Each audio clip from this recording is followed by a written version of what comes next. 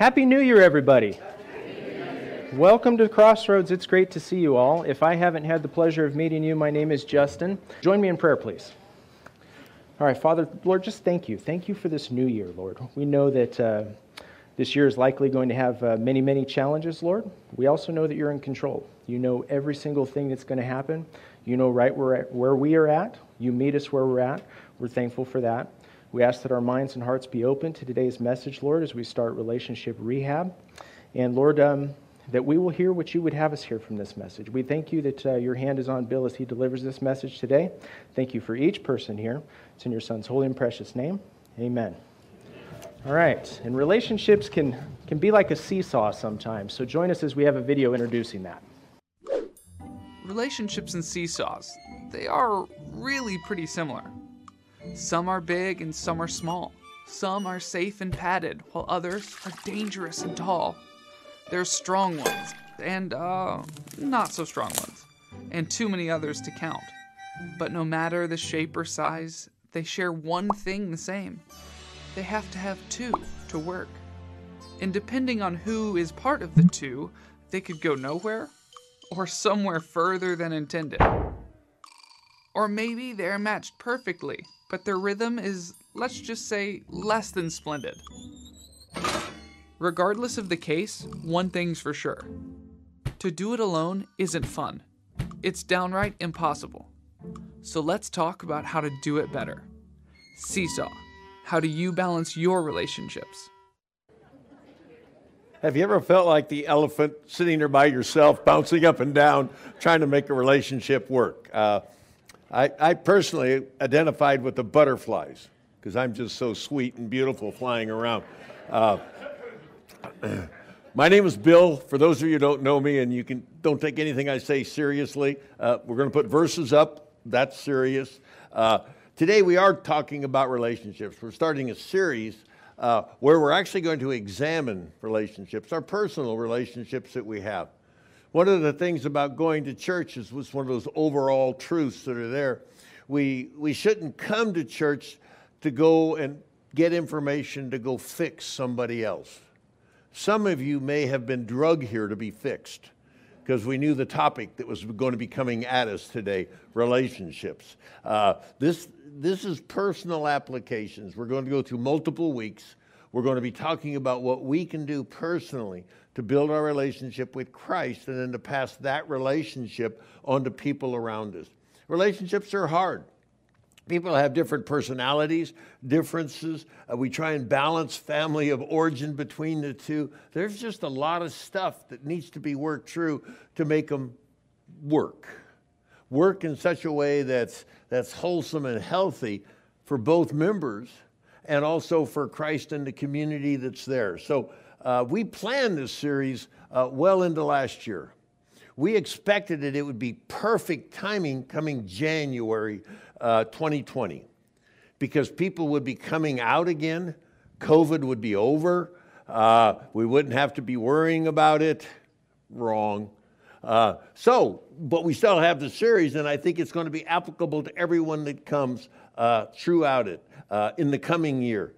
Common resolution people make, and I looked up a bunch of websites about what everyone was thinking about, more money, remodeling the house, all that. But one of the common ones that run through everyone is a desire to improve our relationships. We want to be able to connect better, deeper, and more loving with the people that we know. Common resolution. It's the resolution that I make. I want to grow in relationships. I'm an old dude, but I got a lot of growing to do. I want to be able to love my wife better. 57 years as of December 26th. Yeah. All for her, not for me. I'm the jerk. That wasn't supposed to be funny.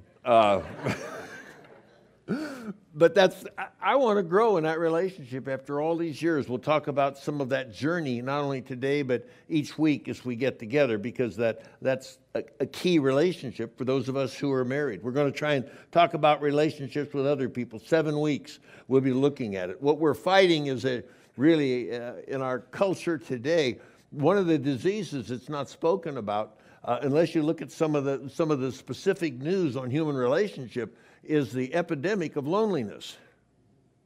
The inability to connect in a way that's meaningful with other people, not just because of COVID, not just because of society and social media that pushes us apart, but simply because we don't have the skills, the abilities, or other people to connect with.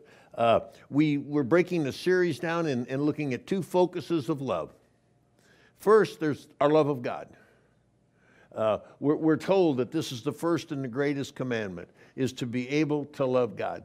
The second greatest commandment is to be able to love our neighbor. So each week we'll talk about taking that love that God gives us and passing it on in our various relationships. Today is an introduction. We will lay some foundational, essentials, principles that will apply throughout the series. Next week we'll talk about friendship. The next week after that, we'll talk about romance, that connection, that excitement between a man and a woman. We'll talk about cyberland relationships. One of the things that, of course, wasn't an issue 20 years ago is now that most people find their social outlet in social media. And they find our connection between text, emails, and the other things. But we recognize the damage that can do if we're not careful, because 95% of communication does not come from the words that we text or the email that we send.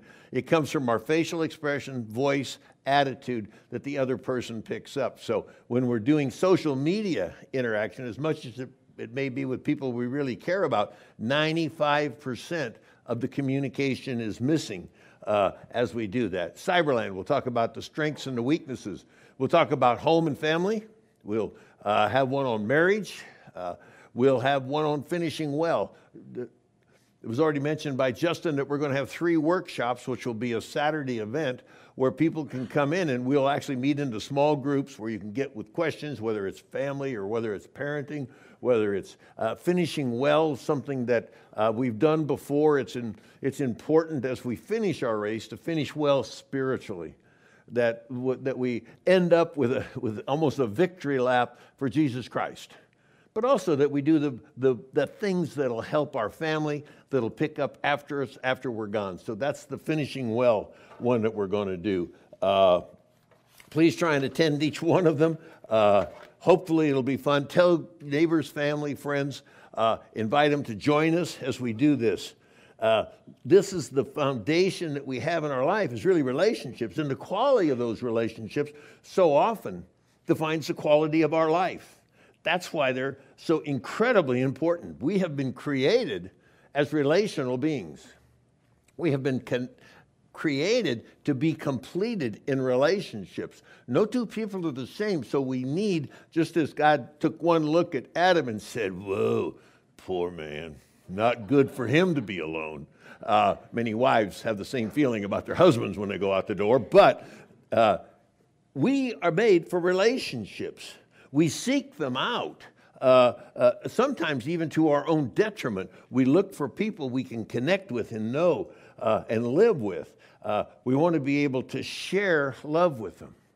This comes not just out of thin air. We were created by a relational God. We were made in the image of God and our God. And this is so surprising. We take it for granted in our particular culture, because most of us used to, if you grew up understanding that God wanted a relationship. He so loved us, he sends his son so that sin can be removed, so that we can know him. We can join his family. We take that as just standard fare, but we forget Christianity is the only one that offers a personal relationship with the Supreme Being. It's the only way that heaven is offered, that where we can live for eternity in intimate personal relationship with God and with each other. This is unique, and we want to be celebrating that, and as we talk, as we go. We're made in God's image. God feels love. He sends love. He understands rejection. We can grieve him. We can bring him joy. We can, he can celebrate in our life. Or as a father, when we see one of our kids going south, He mourns just as we would. This is a relational God that we get to connect with. We're made in his image. And he demonstrates his love in real and positive ways. And one of the things, in a way, by the way, I want to add, where it can be received.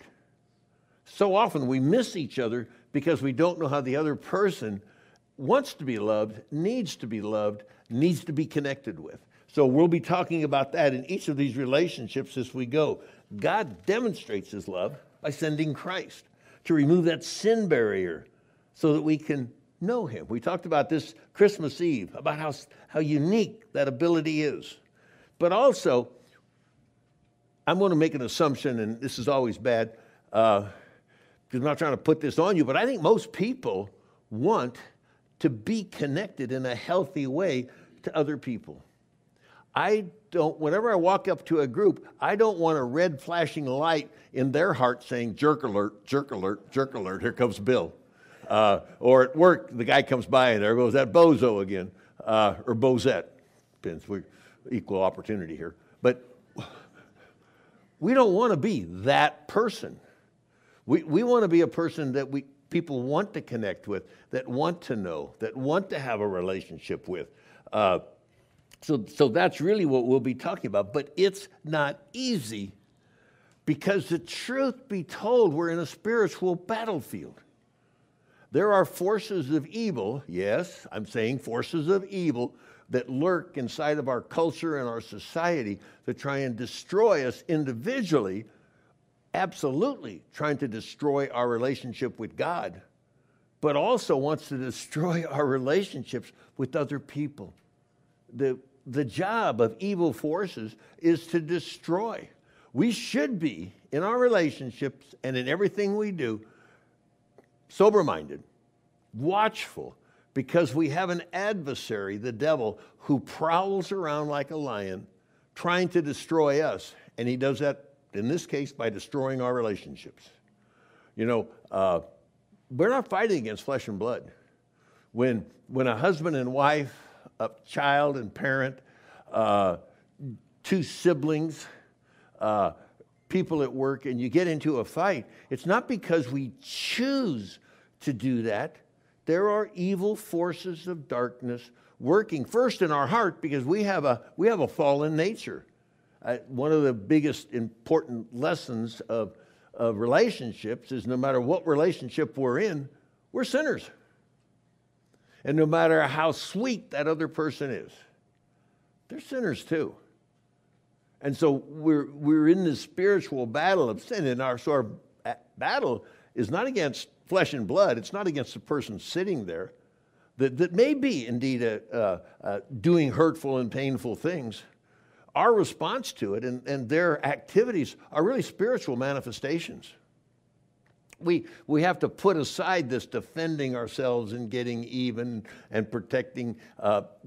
No, we have to recognize that there's spiritual forces at work and fight spiritual forces with spiritual weapons that are there.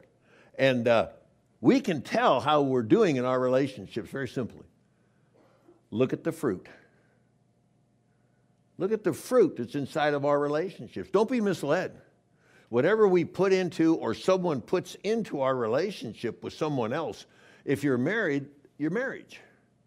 If you're parenting or in a child situation, it's in that relationship. Something's being put into it. And we can tell when you go to work, are you walking into love, joy, peace, patience? When you talk about politics with your family, is it love, joy, peace, patience? Yeah. Or when we turn the TV on, what are we seeing? What's manifesting itself inside of our lives and our relationships? Is it immorality, idolatry? Is there quarreling, jealousy, anger, outburst of anger, division, strife? What marks our relationships? It's usually important. In all probability, everyone has a strained relationship that's here. There's a relationship that isn't where we want it to be, or where, more importantly, where God wants it to be. There's families that are being torn apart. We just have to look around. to see the damage that's there. The works of the flesh are absolutely obvious. The things that take place, there's a battle. Each week we will talk about that battle in that context of that relationship, applying the essentials that we're going to talk about today. Each week we'll unpack one area, but it doesn't do any good if you don't apply it, if I don't apply it. If I don't go home and search my heart when I'm sitting before God. We'll talk about this a lot because he wants to talk to us and teach us about our relationships. And so we'll be talking about that, about what we're sowing and what it looks like. We'll unpack one area every week. But I want to start with what I think is the major point in relationships and the major point in our life. Our relationships with other people will be defined by our relationship with God. Many people have been to marriage seminars and they see this little triangle with God at the top and a husband and wife or two friends or whoever it may be, but the three sides of a relationship with God being at the top. And so when the husband and the wife are far from God, or the two friends are far from God, or put whatever context you want there, further from God, the further the distance between each other. Because quite honestly, unless we have a common covenant, a common love, a common goal, we are not moving in unity. See, God offers that to us. He has a picture of what a perfect godly marriage should be. He presents to us what two friends should be like, how we can love our neighbor, how we can love other people at work, how we can love each situation we come in. But it's our distance to God that defines that. And so the bottom picture is what you see at all the marriage seminars as they encourage you to get closer to God yourself because you understand his principles better. You're quicker to forgive. You communicate with love. You do all these things and you come home and you're singing kumbaya to each other and it's all wonderful. And the neighbors wonder if you're wacky because you're so good to each other. But this idea of growing closer to God brings us closer to each other. We forgive quicker. We serve each other better. We find out the other person's needs and wants, and we strive to make them. This is moving closer to God. So this will be the principle that we want to apply. Now, this is for all of us. And it applies really to all our relationships. First, I want to just talk as an example of myself. And when my wife and I got married, we didn't know Christ. I was a heathen rat dog. She was a sweet girl that fell into bad company. I'm saying that because she's here. But we got married, and God far from our lives, no manifestation of it, and that was for the over 13 years of chaos. 13 years of pain and suffering and establishing bad habits inside of our marriage, defensive, it wasn't pretty. It was all the fruit of the flesh that we talked about earlier that Satan will sow in. Now, the reason we didn't get divorced was very simple. My wife is the stubbornest woman I've ever met. Oh, and I'm the stubbornest man she's ever met. And the common expression is tap out. No one was going to tap out and say, I give up. I can't handle it. No, you first. So we were stubborn. Second reason is literally 3 wonderful kids that we loved then and love now dearly. That's hard. We do. And so we knew the damage that would take place if we were to get divorced. So we stayed together. And the final reason is, as funny as it sounds, I say it all the time, and people don't take me seriously. What kept us really till the last minute was me going to Vietnam. Every time our marriage was just about there to blow up, the Marine Corps, in all of its infinite wisdom, would send me 13 months to Vietnam. And so that happened twice, and it was just perfect timing. I remember one of the nights when I was leaving the next day to go, and I took out nice dinner and everything else, and so we fought through dinner, and that was the last thing for a year, 13 months. And but I came back. She said, bad Penny shows up, but we came to know Christ. Because of our kids, we started going to church. Our life changed 13 years in. And Christ started to move in our lives, and we started to make that transition of getting closer to God and closer to each other. We learned principles, we helped each other, we started to encourage each other, we found out our differences, and we started to change. And so we certainly lived out this triangle inside of our marriage. Now, I want to warn everyone of a pitfall right here and a hope. I tell couples this all the time, and I do a lot of premarital whenever I can. People will come in, and I'll talk to them about this, about going closer to God. Because most people that come in typically don't know Christ or don't have a real relationship. They feel they're Christians. So I got 7 weeks of evangelism. Their target's up to me, all clear on the firing line. In love. But approaching them on this, I'll tell them, if the both of you become Christians, you'll have this godly marriage and da-da-da. Or in postmarital, if they're already married, I say, here's the deal. It only takes one. You see, we look at this and we see both people going up. I know example after example where one person comes to Christ and their life is so transformative that they continue to live Christ in a hostile environment where their mate is not seeking Christ, is still living in the flesh, but they're quick to forgive. And some people here, by the way, are probably in that situation. Don't worry about fixing the other person.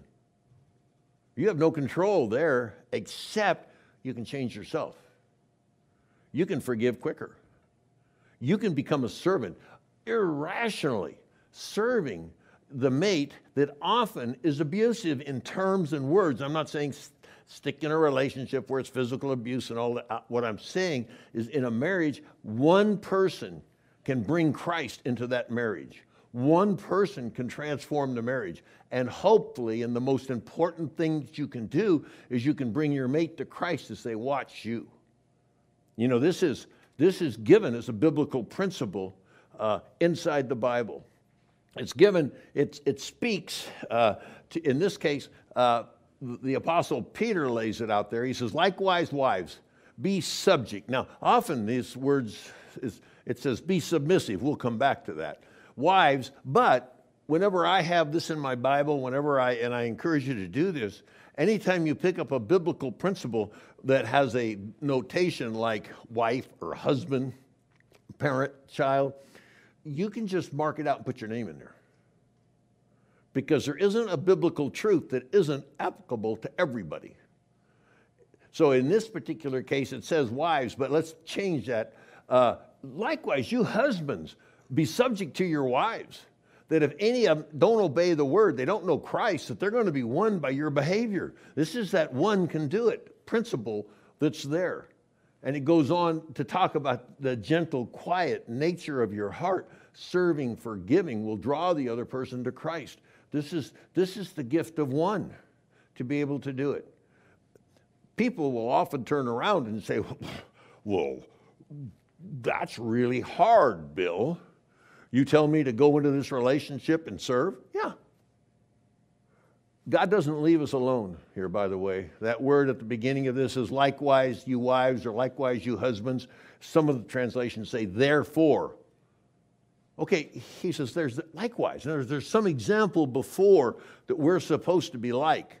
Let's go look at the example. If you're here and you're in a situation where you're married to someone who's not following Christ and his principles, Christ gives you a principle to be able to work with.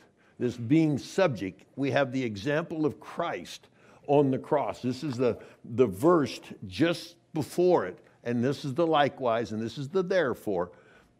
You've been called because Christ also suffered, leaving you an example. So if you're in a marriage where you're the one carrying the cross, you're the one asking for forgiveness, you're the one that's serving the others while the other person just does what they want to do, Christ left you an example so we can follow his steps. He committed no sin, no deceit found in him. When he was reviled, when he was badly treated, he didn't fight back. He just suffered. He didn't threaten. He didn't get into this power struggle and say, you will or this is going to happen to you. He didn't do any of that. He just quietly, humbly served us by bearing our sins on the cross. That's exactly the proof that one can do it. Follow his example in those tough marriages and tough relationship, whether it's at work. We talk about marriage, but it can happen at work. You may have a coworker, you may have a boss, you may have an employee that puts you in that situation. You may be in different groups and relationships. God gives us an example where we can be the one. Now that's clear. That's an example that's put in front of us. Very important. It will be hard. Some of the most powerful counseling that myself and Dion get to do is when someone's living in that situation and they come in and week after week, they're seeking ways to serve better, to forgive quicker, to be humbler in those relationships.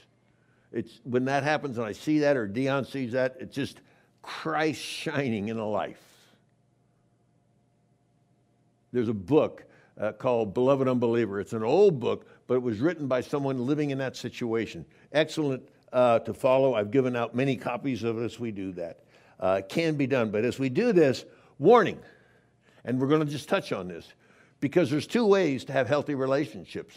There's the secular way, the world's way of having good relationships, and there's Christ's ways. It's totally different. A secular worldview as compared to a Christian worldview. It comes out of a verse that we use all the time. It says, don't be conformed to this world, but be transformed by the renewing of your mind, that you can know what the will of God is, that which is good, acceptable, and perfect. This is the promise that there's a worldly path to relationships and there's a godly path to good relationships. The worldly path focuses on us building ourselves up, our self-esteem, our self-actualization, making ourselves the main focus of what's taking place. That's the secular world. And it ends up, quite honestly, and I love this example, of a power struggle where you fight to a neutral point. It's called détente. For those of you who are old as I am, you remember Russia and the United States lived in this situation of détente, was in the news all the time, where they had enough power with their nukes to blow us off the face of the earth and the rest of the earth, and we had enough nukes to throw it off them. It was an exciting time to live, because they would be doing bomb tests. You'd get under your desk and everything else and say, "Was this it?" Mutually assured destruction. Many couples, and some here I'm sure, are living in détente. You have the ability and you know how to destroy your mate if they cross a certain line. They know you know, and so they don't cross that line. But they've got a line, and they've got power, and they can destroy your life. So you live in this tenuous power between each other, just keeping the other one intact because you have the ability to destroy him. That's the world's way. God's way is obviously the opposite. We risk all for the hope of all. That's the way we win the other person. And by the way, this battle back and forth is we're talking about in our Sunday school class. We just started a Sunday school class today going through the book of Philippians on mental health. How do you maintain mental, emotional health in a battleground of relationships and in a world that's set against God? How do you do that? That's what we're talking about in that class. You're welcome to join us. We've just started. The book of Philippians is the mental health book in the Bible. Again, the difference, I'm just going to hit this quickly. Two worldviews. One, God's, and the other, the world's.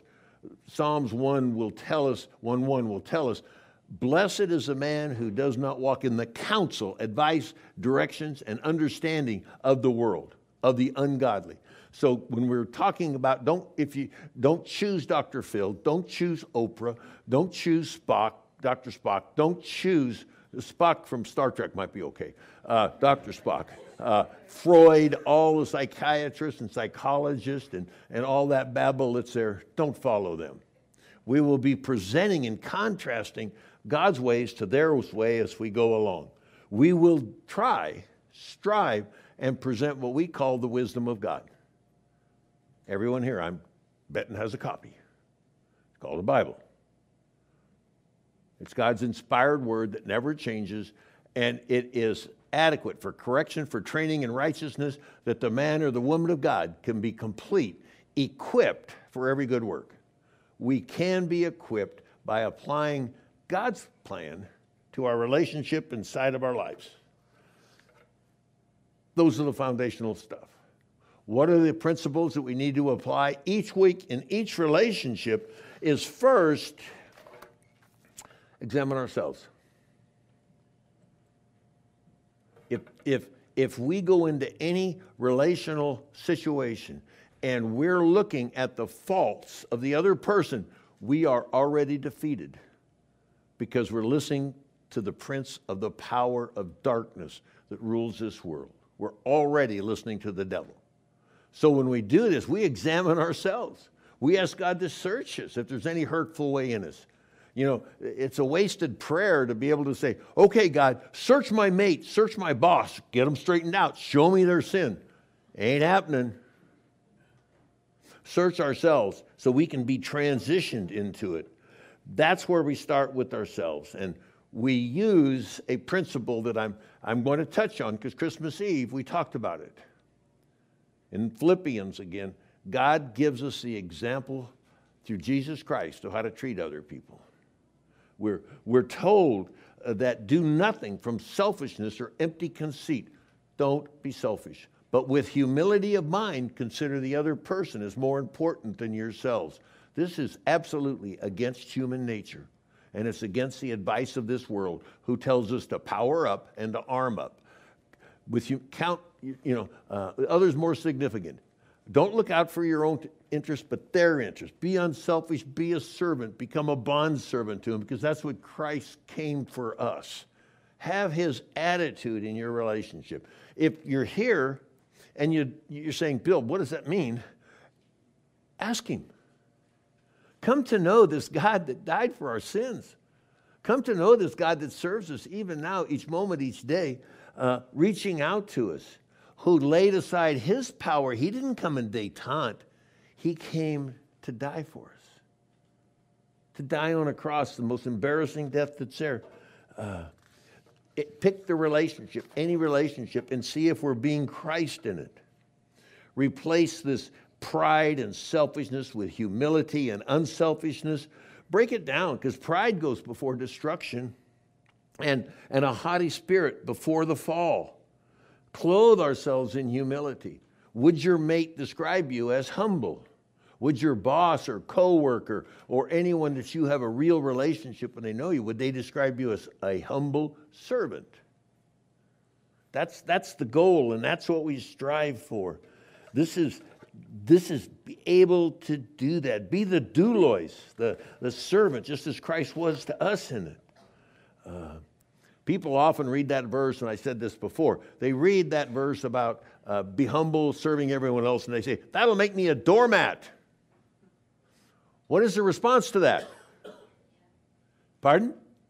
Yes, thank you very much. There's some Crossroadians. Yeah, absolutely. That'll make you a doormat. But you'll be a godly doormat. And you'll be honoring God, because that's what Christ did for us. This is his offer to us. You know, each one of these things, this love each other sacrificially, it's 100%. It's just like we often talk that love is not 99%. No one's going to get married and say, will you love and honor and obey 99% of the time on every other week? 1%, 3.5 days a year, go out and do whatever you want with whoever you want and treat me any way that you might feel at the time. I won't even ask for a show of hands. I don't think anyone would say, sign me up for that. I'm so desperate for a marriage, I'll take it. No. And oh, by the way, submission is not 99%. It's a total humility of ourselves to serve the other person. I often, in a couple of marriages that I did, the person would come in and before the vows, we'd talk for a while, and they would say, okay, but when you give the vows, don't use the word submission or submit. Well, of course, that gives me an opportunity to delicately probe that they don't know Christ. Because that's the opposite. Again, sadly, that's kind of our culture to defend ourselves today. He laid his life down for us, and we should. First principle comes out of that, have the attitude that Christ had. The second one is the power of forgiveness in our relationship. The most powerful weapon that you can use is forgiveness. If someone hurts you, they know it. They know it. Forgive them. If they ask for forgiveness, don't gunny sack it. Gunny sacking hurts. It means you take them and you put them in a bag. And when something goes wrong in the relationship, you dump it all over them.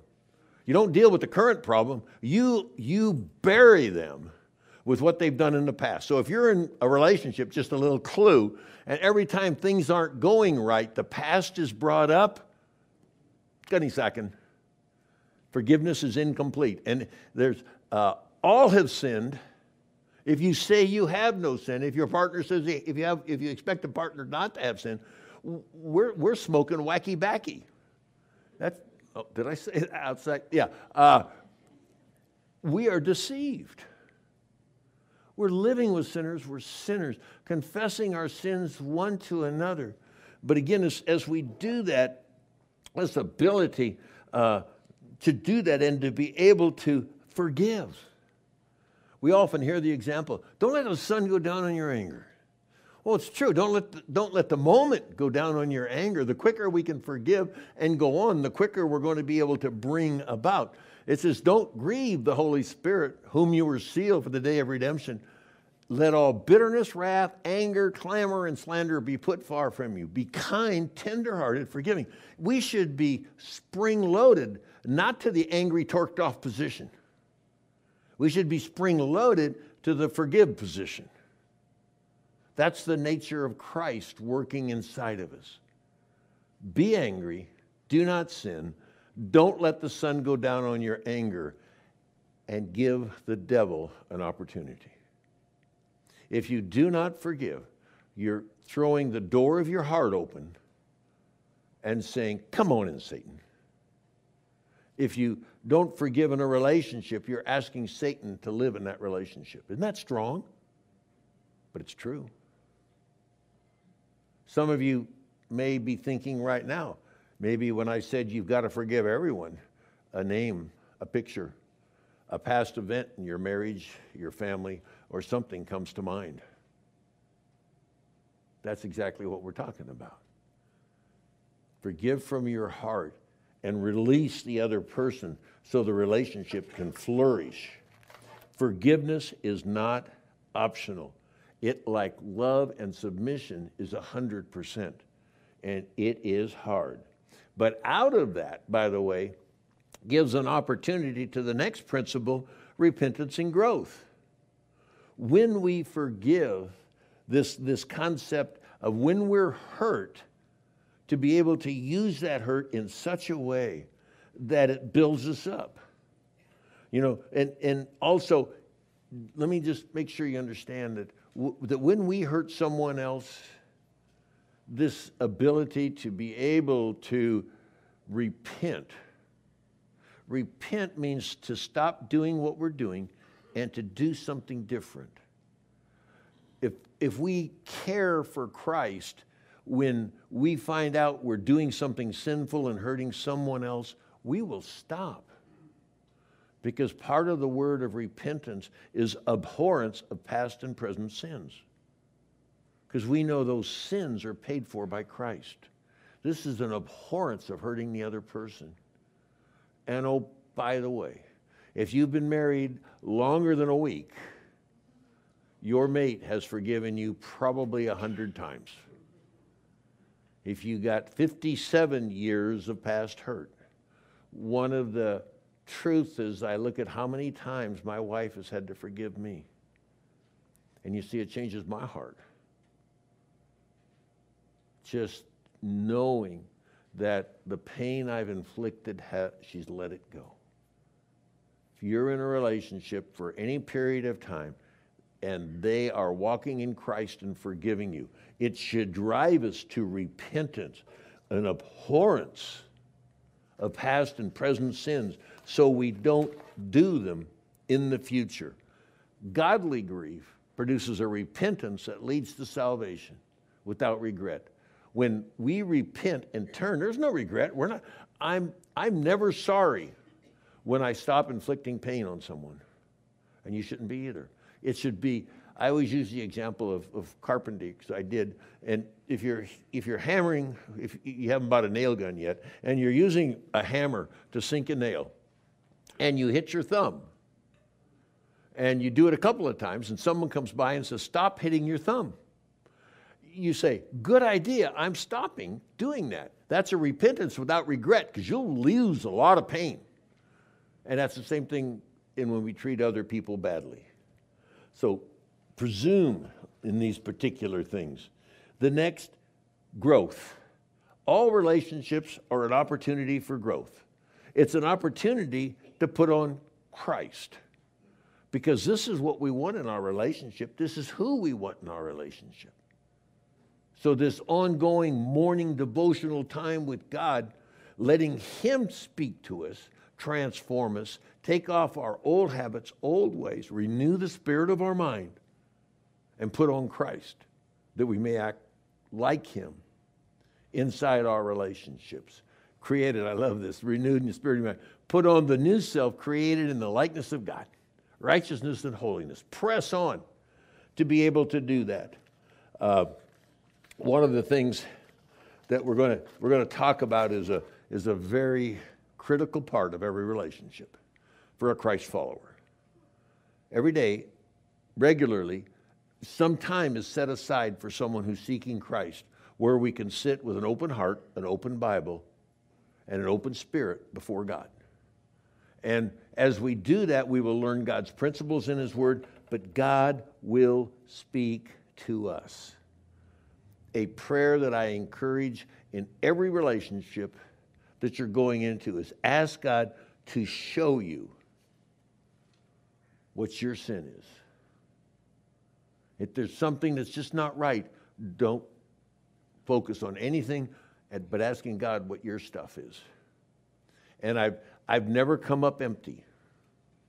I might walk into ask that prayer with God, but when I get quiet, the promise is that you call upon Him. I love this second verse. I call, let me just read it to you. Thus says the Lord who made the earth, who formed it and established it. The name is His name. Call to me and I will answer you and tell you great and wonderful things hidden from you. I just read that in Jeremiah in my study. God's going to talk to us. He will tell us what we're doing wrong. He will guide us. Now, if this is huge, I love sharing this because it's so wacky. If you're the natural human nature, when you start talking about a conflict you're in, we all have them. So if you're talking and praying about that relationship and wanting to honor God in it, and you hear a voice pointing out what the other person has done, that is Satan. God does not gossip. So many people waste their prayer time listening to the devil tell them what the other person did wrong, instead of quieting down and just rejecting it and listen to how we can grow. Our goal each week is to do that in each of our relationships. Whether it's marriage, whether it's family, whether it's parenting, whether it's at work, whether it's at school, in any and every relationship with friends or family, or even our enemies, to be able to grow with them by asking God to change us. Please join us each week. Will you pray with me? Father, we thank you that your plan is perfect. You've set a model in Jesus Christ that we might be transformed from the inside out, that we might become humble, unselfish as Christ was, that we might serve other people first and not ourselves, that we might carry Christ and his love into each of our relationships. Give us the strength and the wisdom to do that. For those who are here today that are Christ followers, thank you, Lord, that you are doing that work in their life, that you're providing wisdom and insight and understanding. For those of you that are here today that don't know Christ, Lord, thank you that you're knocking on the door of their heart to invite them into a relationship with you that will be good, acceptable, and perfect. Thanks that you're doing that. In Christ's name, amen.